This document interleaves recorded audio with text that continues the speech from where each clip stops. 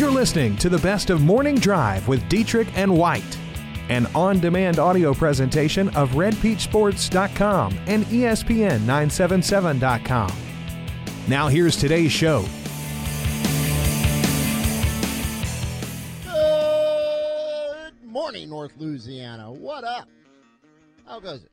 Aaron Dietrich here in the Caldwell Banker Group 1 Realty Studio in beautiful West Monroe, alongside from the Ouachita Citizen, Jake Martin. Hello, Jake. How you doing today? Hello. How are we? I'm the one that's coming back from New Orleans. I'm the one that should be dragging, and no, it is Jake Martin. No, you should be on a high. You got to go to New Orleans. Yeah. You got to, drink Lord knows how much alcohol. And yours truly got to hold a crying baby all night. So I don't want to hear it from you.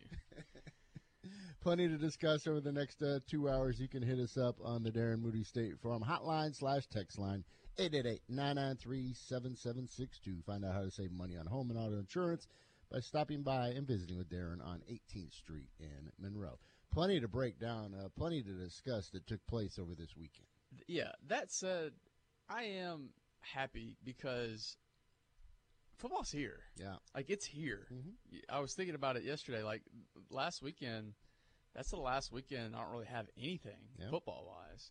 And the next weekend, you got the MAIS Jamboree. It returns, by the way. The week after that, you're fully entrenched in preseason, getting some previews out. A little plug there. I'll plug it a little more when we get closer. Got some really cool previews coming out. And then the week after that, it's the Bayou Jam. Mm-hmm. And then after that, hey, the season. College football is here and high school football. So I'm excited. And now, of course, all the colleges, they have reported to camp and practices are underway. And then you mentioned we will have games this week and this weekend, including the Saints on Thursday night. Yeah, we sure will. But we start with what caught our attention the most from this weekend. Where would you like to start? I don't know where we should start. Do you think we should start with Brandon Coleman? I guess, but I don't even know if this is a big story or not. Brandon Coleman, of course, has been cut from the Saints. We're talking about a kid that we talk about extensively during the preseason for the last couple of years. I think he had a grand total of 23 catches last year for New Orleans. He's had some injuries, neck and hip injuries. He gets cut, but then after practice yesterday, Sean Payton said, well, I wouldn't be surprised if we see him again in a Saints uniform. Yeah, so essentially he failed his physical designation, and then, like you said, after practice, Sean Payton kind of hints that there could be a reunion as soon as, Brandon Coleman undergoes rehab, gets fully healthy again, and saying that they're on the same – so I know, I get it. It probably shouldn't have let off, but I'm just looking at the headlines here, and I'm like, you want to start with Johnny Manziel? One last thing about the Saints, of course, the game on Thursday night. They were practicing over at Tulane last night. A couple things that, by reports, Marcus Williams continues to look outstanding. Some say, by some reports, that he's having the best camp of anyone, which is a bold statement. And also in the red zone, Boston Scott scored on a jet sweep. Yes. Also, the fact that more and more keeps being made about Marcus Williams this fall. Just saying that he has had, by most people's accounts there, has said that he's looked the best in fall camp so far. So I think that's really not a surprise to me. I mean, it honestly could have went two ways. What happened, the way the season ended, it could have really killed his confidence, and we could have saw a decline, or it could have motivated him to come in to this training camp and really show out, and that's what's happened. I'm glad that the latter happened. So I can't wait to see what Marcus Williams does this season. Staying in the NFL, Northeast Louisiana's Doug Peterson has a new deal with the Eagles. Yeah. Contract runs through 2022 now. And I couldn't find any other details on it, but certainly good to have some job security. You were not all in with the Hall of Fame ceremony, I take it. I was watching fights, to be honest with you. But it kind of went the way I expected, just reading about it. Ray Lewis got up there, yelled and screamed a little bit, sweated a little bit. Yeah, basically what I was anticipating. Did his little dance. Sure. T.O. got a little bit of airtime in Chattanooga. They have the one little clip from him getting his jacket there. Yeah. Cookie says T.O. is a #1 Hall of Shamer. Oh, yes. Jerry Kramer walks out with a cane, waiting 50 years to be in the Hall of Fame.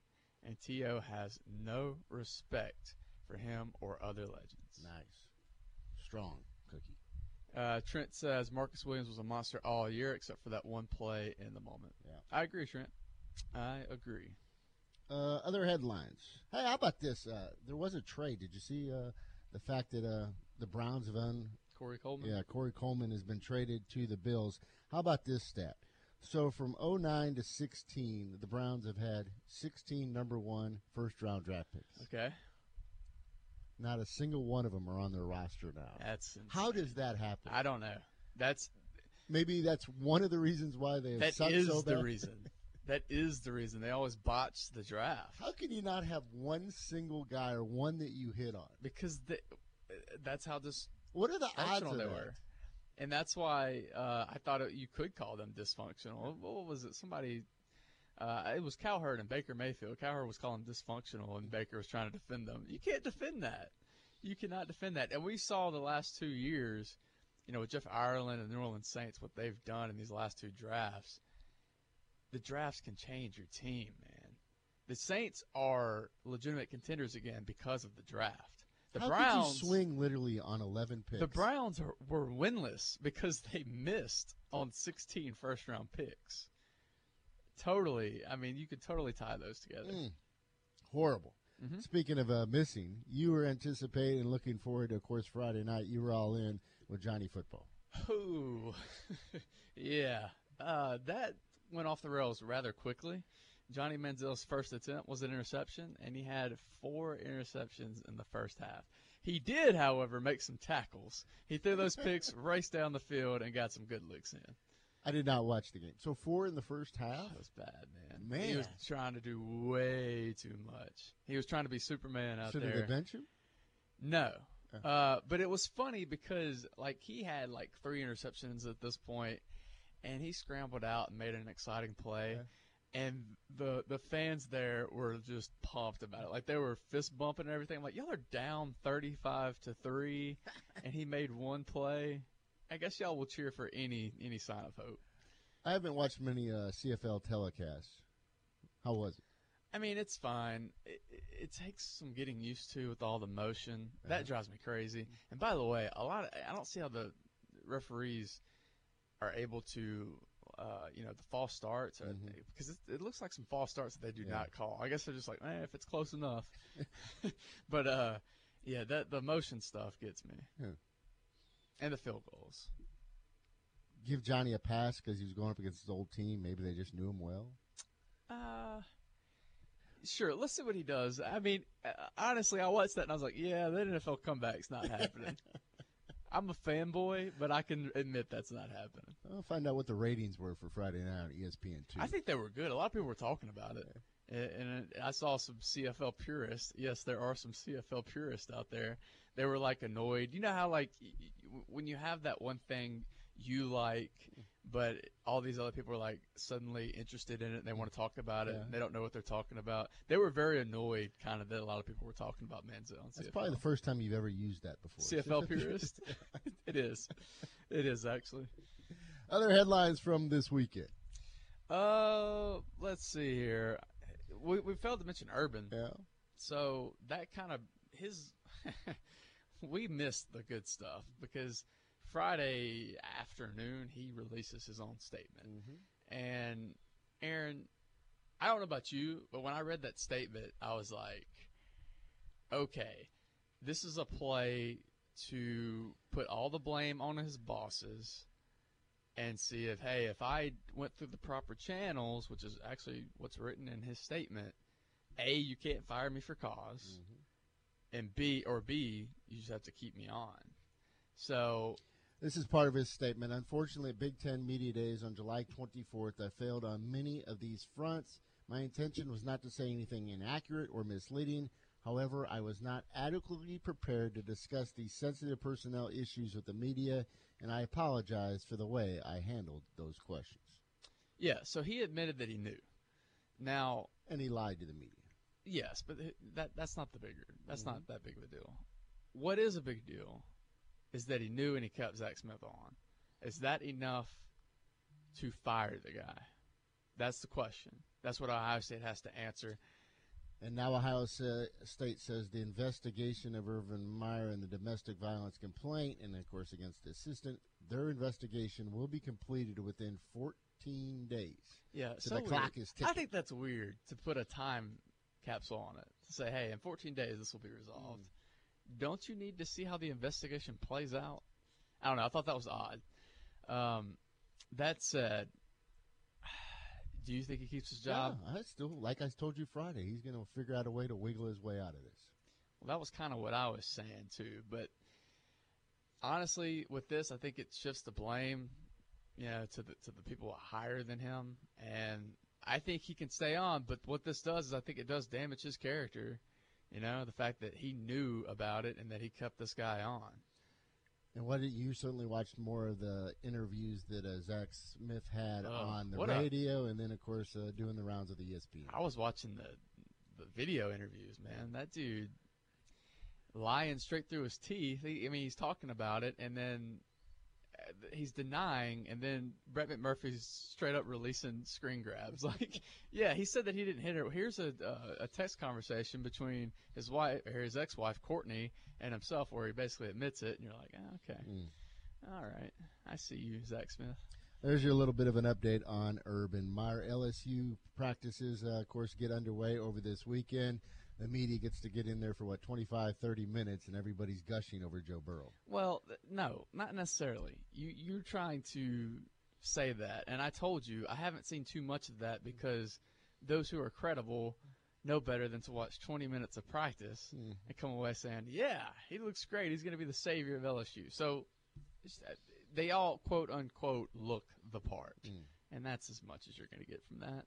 We got some comments from Jalen Hurts coming up later in the show. Some good this stuff. Is not going to go over well with Nick Saban. No, he probably walked straight from that interview into Nick Saban's office. I would not be surprised. And then he was doing stadiums afterwards at Gassers. Yeah. We're going to punish you. He had a long day, I'm sure. The one thing that, Nick Saban doesn't want is players, of course, making controversial statements to the media. Or criticizing his staff. Yes. Can you ever recall another instance where a player criticized Saban? So we'll have that sound coming up for you later in the show. We are your home for the Houston Astros. They lost to the Dodgers 3-2, but they won this series 2-3, including a 14-0 victory over the Dodgers in Game 2 of that series. Speaking of Bama, saw that Slade Bolden was actually battling for a return spot to be a return man for the Crimson Tide. So that's pretty cool. Those are a few of the headlines from this weekend. If we missed one or two, please hit us up at 888-993-7762. It's all part of the starting lineup brought to you by Louisiana Paint Care. The starting lineup. Are you crying? The starting lineup. Are you crying? Starting lineup. Are you crying? The starting lineup. There's no crying. Let's get to the starting lineup.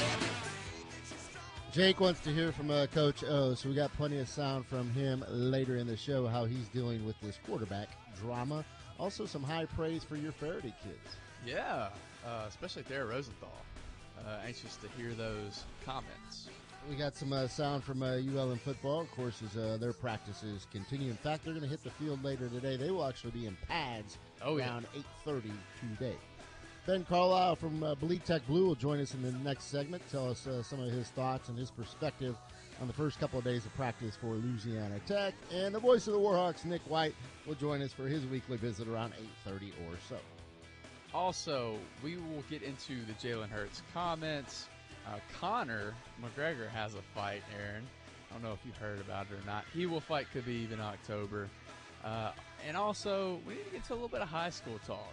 High school's ramping up as well. Maybe we can start looking at some area teams and talk about who we are anxious to see this fall. 888-993-7762, The Morning Drive on Sports Talk 97.7. Back after this.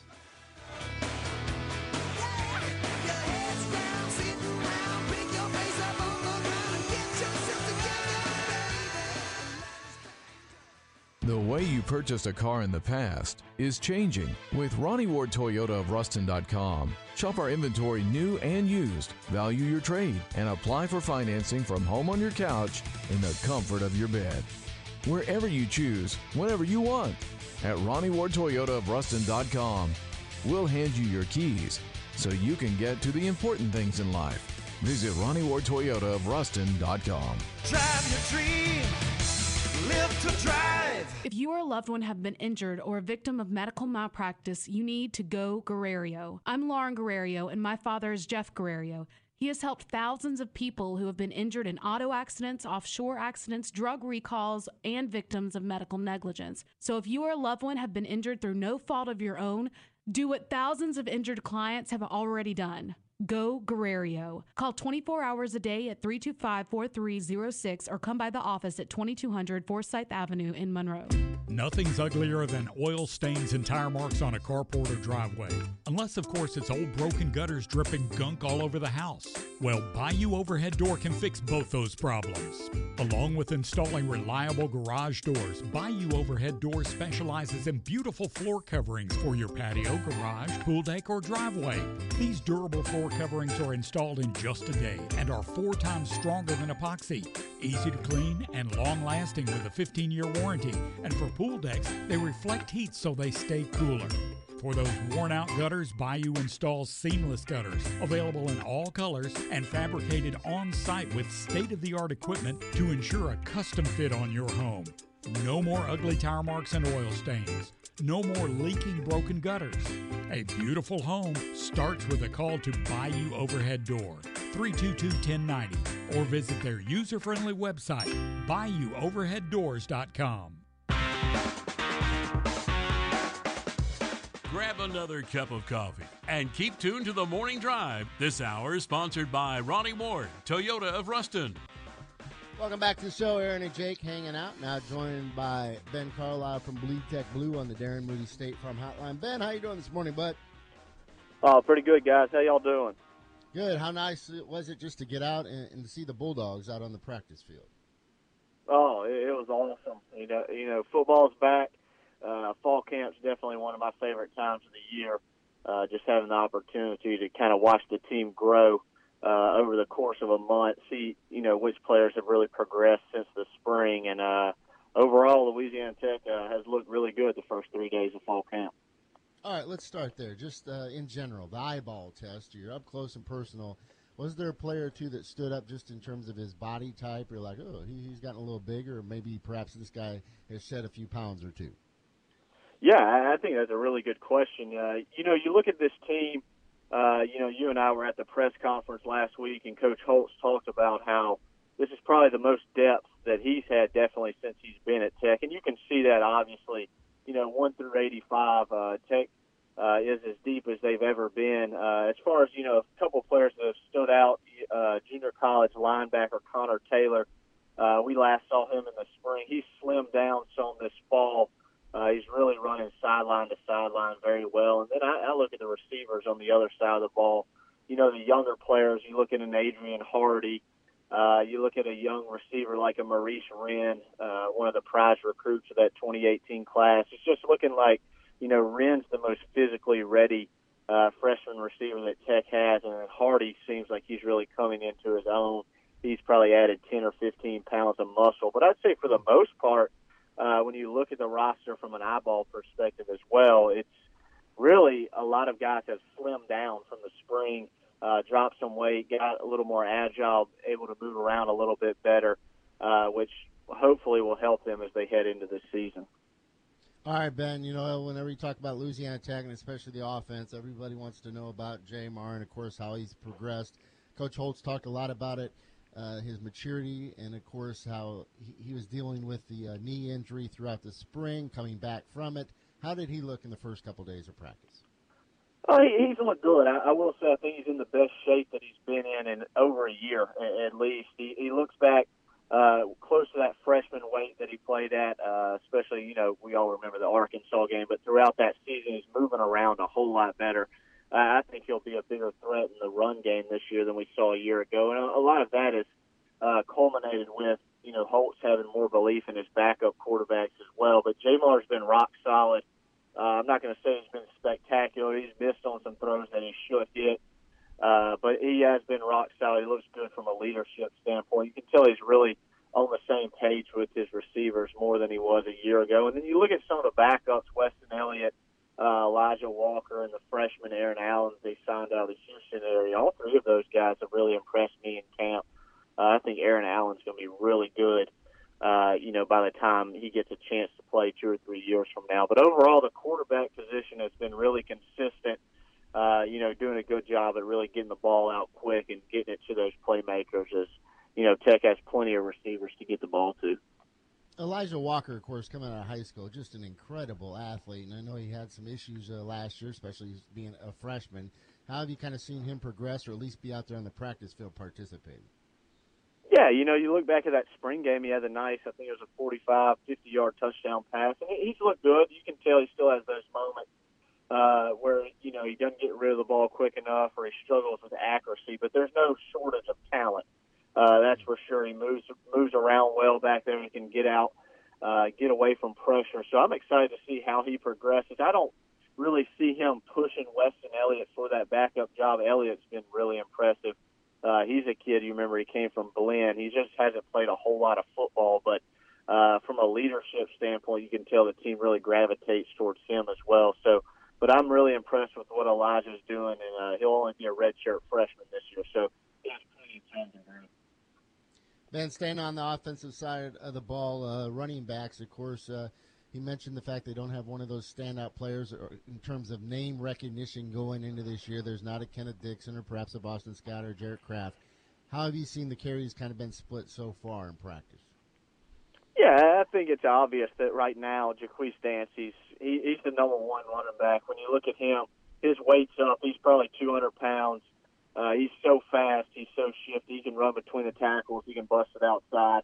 Then behind him, I think you got Cam McKnight, junior college running back Justin Henderson, really battling for that backup role. McKnight slimmed down some. He's one of those guys I was talking about that is slim from the spring to the fall. He's moving better. He's just such a bigger running back, around 6'2", 6'3". Sometimes it's hard to get his pads down low. And then Justin Henderson from Coffeyville.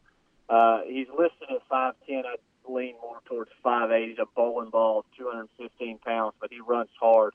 So I'd say those three running backs are probably your top targets to be the go-to guys when the season comes. I think McKnight will be a guy that's in there, having played receiver, help out in pass protection, and being that security blanket from a check down standpoint, maybe on third down. But all three of those guys have looked really good, but I'm excited to see what Jaquise Dancy can do if he's able to stay healthy. All right, on the defensive side of the ball, I thought it was pretty revealing. Skip Holtz in his press conference talking about Jalen Ferguson and, of course, getting him back to being the impact player that he was. He mentioned the fact that he feels good about the weight that Jalen's carrying now, probably around 260 or so compared to maybe up to 280 last year. Ferguson, can he get back to, the 14, 15 sacks a year? I don't know if he can get to 14 or 15 like he had as a sophomore, but I do think he will be back in double digits. You talk about the weight. I think that did slow him down a lot last year. And then, Coach Baker's talked about multiple times that he's got to do a better job at getting Ferguson in some one-on-one opportunities, whether it's bringing some pressure from that same side to free him up. But I think, he's back down to 260 around there, like you said, and he's going to have a big year. He's got a really solid fall camp. There was one play yesterday where the running back Henderson went off left tackle, and he thought he was going to run right through Ferguson, and Ferguson drove him back. So that was good to see. That's an area he's really – I'm not going to say he struggled in, but that's an area that he's really tried to improve in is stopping the run. And I think he's poised for another obvious all-conference year and pushing towards 10-plus sacks. Ben Carlisle from Bleed Tech Blue joins us on the Darren Moody State Farm Hotline. Ben, is there a couple other players that have stood out on the defensive side? When we went to the fall camp press conference last week, you really thought you knew what the team had, and it was a surprise to see that Coach Holtz and his staff brought in a grad transfer safety from Hawaii, Daniel Lewis. Lewis started 12 games a year ago for Hawaii. He had 77 tackles. And he's a guy that's already running with the starters for Tech, and playing back there next to Darrell Lewis. Daniel Lewis is from New Iberia originally, so he spent 4 years out in Hawaii. Probably a pretty nice vacation time for him for a few years, but he's a player that's really impressed at safety, obviously if he's already starting. And then you got the normal guys.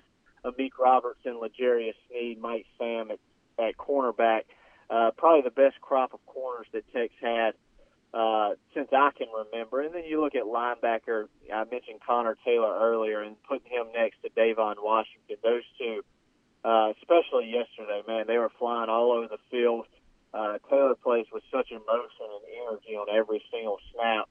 It just seems like this defense has a chance to be really, really good, probably or perhaps the top unit in Conference USA.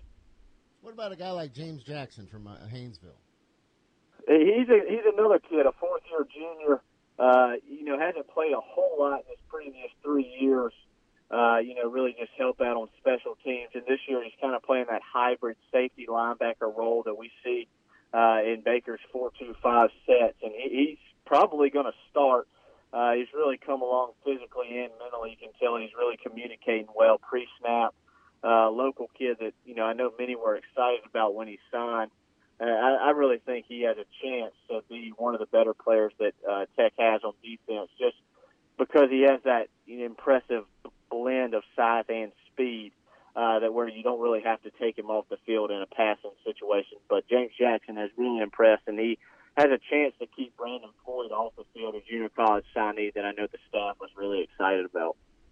Ben, when you make your way out to practice, is there a position battle that you're eyeing the most or trying to keep tabs on?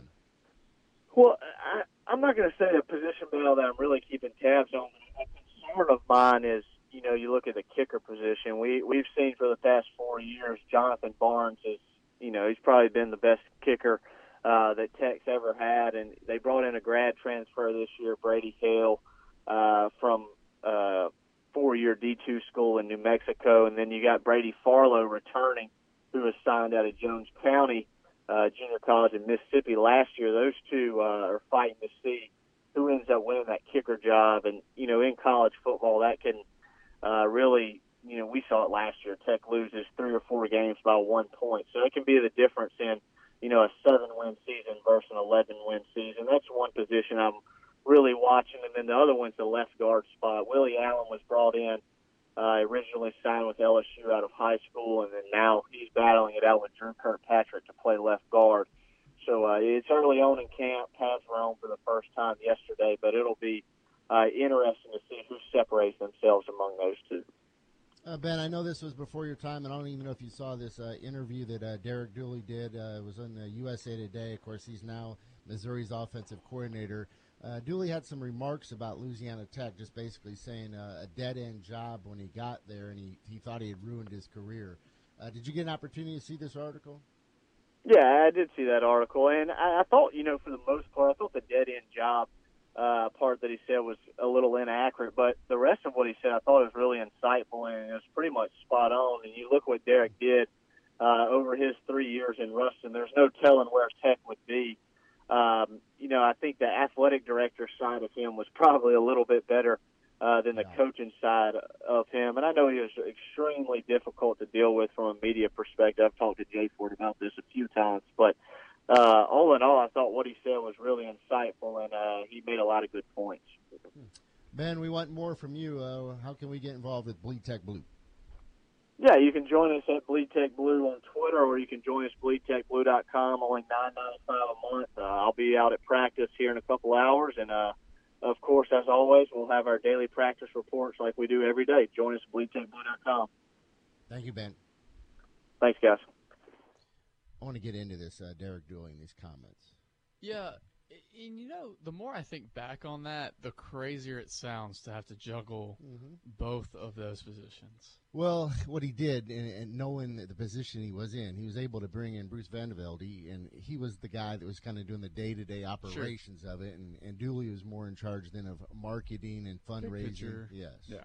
And, of course, parading around and doing these different town hall meetings, and that's kind of where he got in a little bit of trouble, or at least kind of offended some ULM fans. Mm-hmm.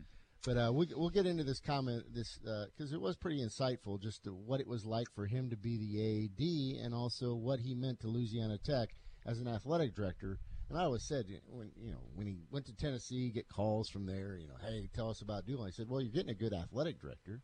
You get some good things. Now as a head coach, I'm not so sure. Sure. let's dive into that, and let's discuss Jalen Hurts in the next segment. How about that? That sounds good. You can join us at 888-993-7762. The Morning Drive is back after this. All right, let's tie up some loose ends here. Talking about Derek Dooley and his time at Louisiana Tech. In this interview with USA Today, he was asked about Louisiana Tech and did he become the athletics director right away, or was he there for a while? Before we go, Coach Mo joins us on the hotline. Coach Mo, what's up? Oh, not much. It's my own way to football practice myself. Yes. Listen, I got a couple things y'all been talking about. First of all, the catch you had talking a while ago from Tech said that the kicker at Louisiana Tech may be the best one ever at Tech. Well, I got news for him. If he's the best one ever been at Tech, that dude, there ain't no kicking controversy, because there's a cat named Chris Bonio that kicked there for years, and the other dude, I don't know what his name was, but I coached against him when I was at Washita. We went over and played Longview, Texas, and I promise you, he kicked the opening kickoff through the uprights. Yeah, Josh Scobie. This cat went, yes, he kicked in the NFL 15 years, something like 20 years. Yeah. I mean, I hope he's right, because, you know, I'm kind of got a little bit of Tech blood. My dad went there, but I went to Northeast. No kin to ULM, though, by the way. But anyway, the other thing I want to talk about was Dooley. Yeah. Guys, we were in a coaches session over there at Tech, high school football coaches, and first of all, he was agitated. He acted like he didn't want to be there. Yeah. The second thing is, his opening line was, he said, guys, all y'all worried about money, you know, here in Louisiana, this and that. Don't worry. Everything's going to matter. Everything's going to be all right. It don't matter if gas is $3 a gallon. We still going to have plenty of gas. And I'm sitting here, man, this dude has got a car that he don't pay for. He's got a gas car that he don't pay for. And his daddy was a head coach at freaking Georgia for years. He doesn't have anything to worry about. But he never did get on the same. Do what now? And his wife was a doctor. His wife, yes. He never did get on the same page of anybody around here. And he was a freaking jerk, man. And I'm going to tell you, I got another story for you on Dooley. One of the kids I coached at Washita went on to get his degree in construction management and worked for the construction company that did the addition on Tech's Fieldhouse and actually the renovation of Dooley's office. And he played outside linebacker for me. And he says, Coach, he said, you wouldn't believe this guy. He didn't want us nowhere near the Fieldhouse as long as he or the players were there. We had to do everything at night. And he said we had to tear out a whole partition of a wall in his office just so we could put a blow dryer like you would have in a bathroom stall for his hair. So there's Derek Dooley, guys. Yeah. Hey, I enjoy listening. You're in postseason form. You're raring to go. Yeah, I can tell you're ready to get to practice. Well, it kind of agitated me a little bit about the guy talking about this guy may be the best ever, and I've been around here all my life, and I can name two right now that played in the NFL. So I hope he is the best ever. And then you talk about Dooley, man. Last time I seen Derek Dooley on TV, your boy for the Cowboys, Dez Bryant, was shooing him out so bad. I felt sorry for the guy. Oh, really? Oh, man. Can you imagine coaching Dez Bryant? No. Dooley can't either no more. That's why he's at Missouri. That's right. Coach Mo, thanks, man. Have a great practice. You too. Bye-bye. That's good stuff. He's a little fired up. Don't mention the words Derek Dooley, Aaron, and just assume it's going to be a normal morning. All right, let me get to his quote here. Did you become athletics director right away, or were you there for a while? Which is, you think this guy that was doing the interview would have a little research on him. But this is Dooley's response. My first year the AD retired, I can't tell you how bad the program was. They were 3-10. There was no money. It was literally like a time warp to the 70s, to the point where I had a panic attack. I took the job sight unseen. When I got there, I told my wife, I just ruined my career. If you look at everything prior to that at the school, nobody got out. It was a dead-end job. Your career sunk. I woke up the next day and I said, I have to roll up my sleeves and figure out how to make it work. It was pretty demanding. Dooley went on to say, I kept going to the AD, and he kept saying, it's not me, it's the president. Well, who's going to talk to the president? He said, you go talk to him. I was like, okay. The AD wanted me to go deal with Dr. Renaud on all these issues and educate him. We developed a really good working relationship and developed with other administrators. When the AD retired, Dr. Renaud just said, hey, what do you think about being the AD? I never thought about it, but it eliminated a layer from working with the president. I told him the only way I could do it was if I could hire someone who had been an AD, who could take some of the stuff off my plate, and I could prioritize. So I hired Bruce Van Velde. He had been at Iowa State, and he had been here at Missouri. He was awesome. Dooley went on to say, the whole time I put my time into revamping our fundraising arm and doing what we needed to do to get into Conference USA and build an end zone facility. The program was never going anywhere until those things happened. We were in the WAC, and our facility was a disaster. It's not like some of the other money schools where you just go and do it. It took a lot of work. That's where I put my energy. Bruce was great day to day.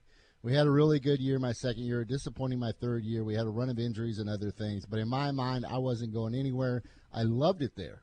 I had a great situation. We were in a good recruiting area. We were signing good players. I knew if we just stayed the course, we do what we were doing now, competing for the league every year, winning 9 games, going to bowls.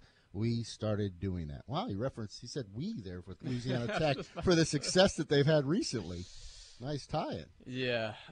He is right, though. In terms of that end zone facility, he did a magnificent job. Absolutely. Because he was beating that drum. There's no denying that. But I was just thinking the whole time, when you first started reading that, I was going, that doesn't sound pompous at all. Yeah. But yes. And Ben comes back and says, I got news for him. Barnes is best statistically. Check the stats. We aren't talking NFL. So Ben is sticking by his statements about the kicking game. Just Tech has had a nice run. I mean, Barnes, Scobie, Bonial. Richie says Tech has had some special legs in its history, Matt Stover being probably the most successful. Matt Stover, yes. You forget Matt Stover, another NFL vet. So there you go. Who would have thunk that Derek Dooley would make comments about Louisiana Tech after all these years, and it would fire people up? Oh, it certainly did. I would say so. Speaking of firing people up, and I'd love to be on a fly on the wall when Nick Saban hears the comments that Jalen Hurts made about the quarterback situation. Wouldn't you? What did Saban say just a few weeks ago? He basically said, nobody needs to make a comment about the quarterback situation, and that includes the families of the players as well. Well, Jalen Hurts finally gets his opportunity, and I'd say he made the most of it. Kind of clarify your position. Well, I think, like I said, they didn't want me to talk for whatever reason.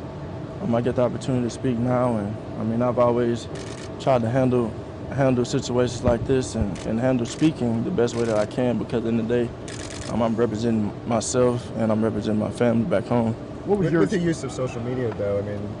I mean, you could have, in some ways, did that. Was that also kind of explicitly told to you that maybe you shouldn't post something on social media to kind of answer, I guess, some of these questions? Well, I think it's something that you just, I mean, this is a situation that is uncontrollable.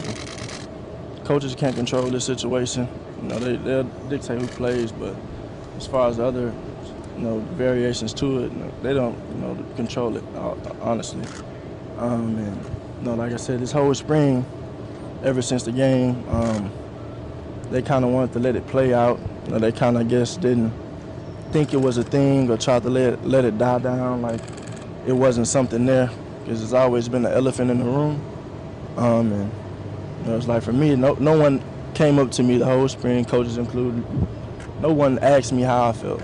No one asked me what was on my mind. No one asked me, how I felt about the things that were going on. Nobody asked me what my future entailed, and that's that. So now it's like when we try and kind of handle the situation now, for me, it's kind of late. It's too late. The narrative has already been created. Was that a problem that you didn't get that kind of response, or even that inquiries from your coaches or anybody on the team? Is that an issue for you? I think as a player, you definitely want to feel some concern from your coaches, I guess, but I don't necessarily think they were not concerned, because they're definitely concerned. I just don't think that they were maybe bold enough to ask. Like it was I know it's there, but I don't want to talk about it. And I definitely think it was something that should have been talked about a long time ago instead of being talked about when it's here. It's like kind of like a stove. You know, after that game, the stove got turned on, the heat got turned up. And it's like, okay, now we put the pot on the stove, now we put the food on the stove, now the food's cooking, right? And, you know, come the season when it officially starts, the food will be done. You like that analogy, don't you? Oh, that was cringeworthy. So, Jalen Hurts will not be made available to the media for the next couple of weeks. Now, I'm interested in seeing what you think about this, Aaron. He should have just shut up.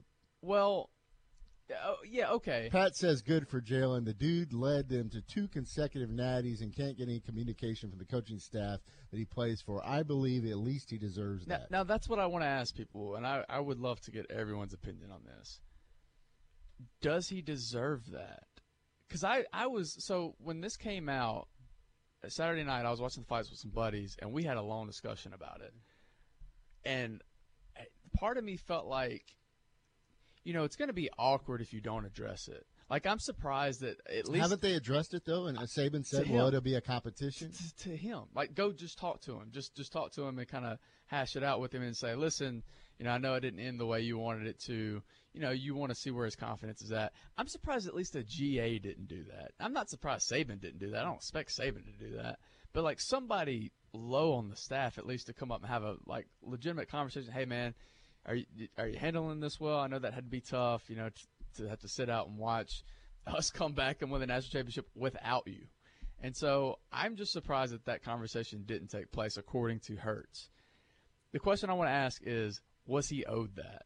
So, because a lot of the guys I was talking to, they're like, no, he wasn't owed that. They didn't have to talk to him. And I kind of feel the other way about it. I feel like not Saban, maybe somebody on the staff should have sat down with him and said, hey, man, how are you doing? You know, because seriously. He has won a lot of big ball games. What is his record? 26-2. 26-2. He's the SEC Offensive Player of the Year as a freshman. Yeah, he's done a lot for the program, and that's why I'm just saying. Not only that, even if he wasn't, you know, this all SEC player, even if he was just a player on your team that struggled in the national championship, I still think somebody, again, not Saban, I don't expect that from Saban, somebody on the staff to talk to him. I feel like Saban had some sort of conversation with him. According to Hurts, he didn't. If you believe what Hurts said. And then why is this blowing up at this point? Why wasn't this something in the spring? This is his first time to talk about it. This is his first time to get a chance to talk. He just said that the coaches didn't want him to talk, and he was saying that the coaches didn't talk to him. And, you know, he questioned the boldness of the coaches. He said, I don't know if they weren't bold enough. They were scared to talk to me about it. Man, some criticism for the coaches. That is not going to fly well with Saban. But you never gave me your answer. Do you feel like he was owed that conversation? Yes, and I believe that conversation was probably had, and he may have not realized it. So you're calling Hurts a liar? No, that's media members trying to twist words. You're saying that you're what he's saying saying is they true. have these exit meetings. It doesn't matter what team, what program you're involved in. They all have exit meetings where you're discussing whether they're leaving the program or you got guys coming back. This is how this last year went. This is what you need to continue to work on. This is where we see you with the program.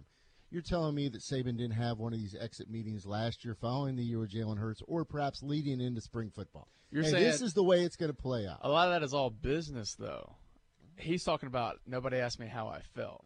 And this is football. This is a tough game. You know, that's why I think it's an interesting question because people are going to have differing opinions about that. At the end of the day, he is a person. He is a quarterback. That's something pretty – and I thought he handled it well, and that's what would have – You thought he handled that the right whole there? national championship thing? You don't remember how well he handled that? He cheered on Tua. He celebrated. You got a team playing for a title, and you sucked in the first half.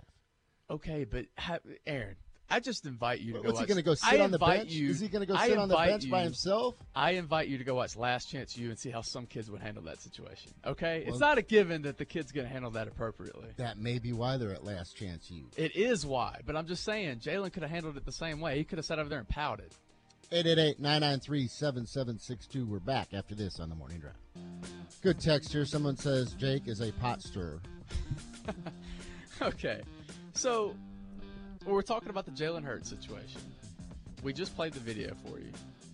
When you hear it, you either think, yes, it's one side of the story. You either think that he's lying, that this conversation actually did take place, or that the coach's staff didn't have these conversations with him.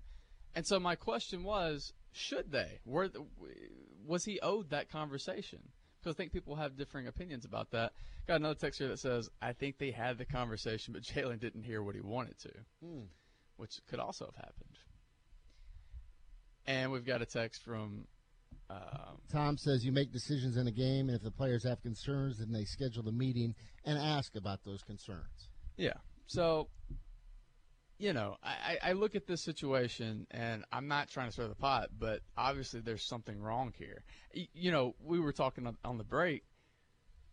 Nick Saban's going to blow up this week. I'm calling it. As soon as whenever he meets with the media next, I don't know if that's today or tomorrow. So who's going to be the poor fool? They all have to. They have to ask about it. It's your turn. You ask about Jalen Hurts' comments.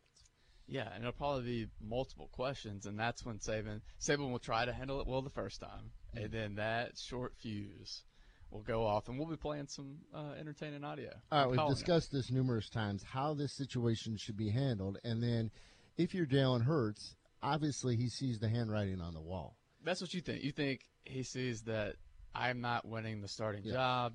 I need to say something. Why though? What does he benefit from that? That's my question. So Hurts' numbers from last year: 17 touchdown passes, 1 interception, throws for 2,081 yards. On the ground, he rushes for another 855 and has 8 scores. Yeah, it's not bad. Yeah. Though we pull up the national championship. Honestly, numbers. though, this is why you can't just go by numbers. Yeah. His numbers are fantastic. But if you look at the games in critical moments against really good teams, Alabama fans will be quick to point out that he failed them at times. And especially in that national championship game, Tua came in and saved the day. So it's a complicated situation. It's a scenario that, yes, it's great to have 2 quarterbacks like that on your squad. But, guys in that locker room, there's going to be some Jalen Hurts guys and there's going to be some Tua guys. And so Saban has to work extra hard to make sure it doesn't cause this team to, have a – And what can split a team apart faster than anything else? A quarterback controversy, correct? Yeah, that's LSU. Yes. Just ask LSU. But we've mentioned this numerous times before. Hurts is actually in a pretty good spot. Yeah. Considering academically he's taking care of his business and he's set to graduate in December. And the redshirt rule. Yes. So he could play up to 4 games and still be. This is where he really needs the communication with the coaching staff because, if he plays less than 4 games, he's going to have another year of eligibility left. He's going to be able to transfer somewhere, and he'll have 2 years left. Mm-hmm. Now, if he goes over that 4 games and they put him in there for some mop-up time, then, of course, he's going to lose a whole another year. Yeah, that's true. Or he could make a stronger case that, I should be the starter, and then, of course, the controversy will continue, and then perhaps later down in the year, maybe Hurts replaces Tua at some point. Maybe. I still just think it's Tua's job. I really do. So, Aaron, let me ask you this. You're Nick Saban. How do you handle this? First of all, you call the kid in the office and say, what the heck were you thinking going to the media? If you got concerns, you come directly to me first, and we handle this situation. And he doesn't use the word heck. Yeah. Yes. That's first of all. I agree with you. That he was probably just preaching to the media literally 2 weeks ago that I will not have my quarterbacks being all about I. It's all about we. Yeah. And then the first thing he's got is – look. This is a big no-no in all of sports, right? Professional sports. I remember the Kobe Shaq situation was so big because they did handle it in the media. Yeah. And that's usually not how it's done. It's supposed to be behind closed doors. You confront the guy like a man and say, hey, I got a problem with you because of this. You're talking about Nick Saban, the guy who is all about structure and is able to, I guess, developed this system to where everything runs flawlessly and it's a well-oiled machine. No word gets out to the media that he doesn't want to. And one of his starting quarterbacks, one of his star quarterbacks goes out there and has this to say. I'm having a hard time remembering a time where a Saban player openly came out and just criticized his coach. So I can't wait to see how Saban handles this. And the other thing, Hurts should have done better. He should have had his lines rehearsed a little bit more. It seemed like he was kind of flying off from the cuff there. Maybe he should have had the points that he wanted to make a little stronger than he actually did. I don't know. He probably spent some time thinking about that stove analogy. Anyway, that's Jalen Hurts. That's his story. We don't know if the conversation actually took place, nor do I really know or really think he was owed that conversation to begin with. I think for me personally, my personality, I think it's always weird if you have beef with someone and then you're forced to work together with them. My first instincts go up to the guy and hash it out one way or another. But you got to confront it. You can't just sit there and ignore it and let it fester. So this is playing out in Alabama. Down at LSU, the Tigers have their own issues, of course, with the 4 quarterbacks. Not 2, but 4. Joe Burrow running with the 4th string, I guess, practice number 1. That was just to say, hey, you're the new guy. And, well, yes, but also Orgeron has made it clear even in the spring that these guys take every day they rotate what string they are. And for the spring game, it just so happened that Justin McMillan was the first guy up. So wasn't the fact that he looked the best in the spring game Justin McMillan? You're talking about for this practice? Yeah, maybe. I don't know. But I don't put a whole lot of thought into it, man. And as far as the 25 minutes that we're being told about, I don't put a whole lot of thought in that either. Yeah. We'll wait and see. I think Burrow's going to win this thing. I'd be shocked if he doesn't. Here's Ed Orgeron on the quarterbacks and the depth chart. Hey, we're excited about camp, and you heard me talk about the depth chart the other day, and there's a lot of competition, especially at the quarterback position. It's open. Our guys are ready to go. They had a good summer. It'll be interesting to see. Our offensive line gel together now that Ed is not there. The move will be made we'll move Damian Lewis to right guard. I just talked to Chason Hines, who's done a tremendous job losing weight, and I think he's been an outstanding defensive lineman. We're going to move him to the left guard position behind Garrett Brumfield to give us more depth. So we find there, we should be in good shape. We won't blink. Any questions? You were talking about Ed Ingram on Wednesday. How recently did this happen? I said what I said. I'm not able to comment anymore, and I won't comment anymore. Ed, you mentioned the quarterback competition. Do you still plan to give all 4 of those guys equal reps? Yes. How are those divided up? Yes. Steve's going to do a good job of that. We have walkthroughs in the morning. We have team periods. We're going to split our 7-on-7 in 2. We're going to have 2 spots in the morning, 2 spots in 7-on-7, and some other team drills may have 2 spots instead of 1 spot, so guys will get more reps. Can you please characterize how long Ingram's out? I don't know that. I can't answer that. He's suspended indefinitely. Is it up to you? Excuse me? Is it up to you? How long is it up to you? No, he's a violation. It's a violation of team policy. We have a policy set in place at the university. He broke that policy, and so we just need to see what happens.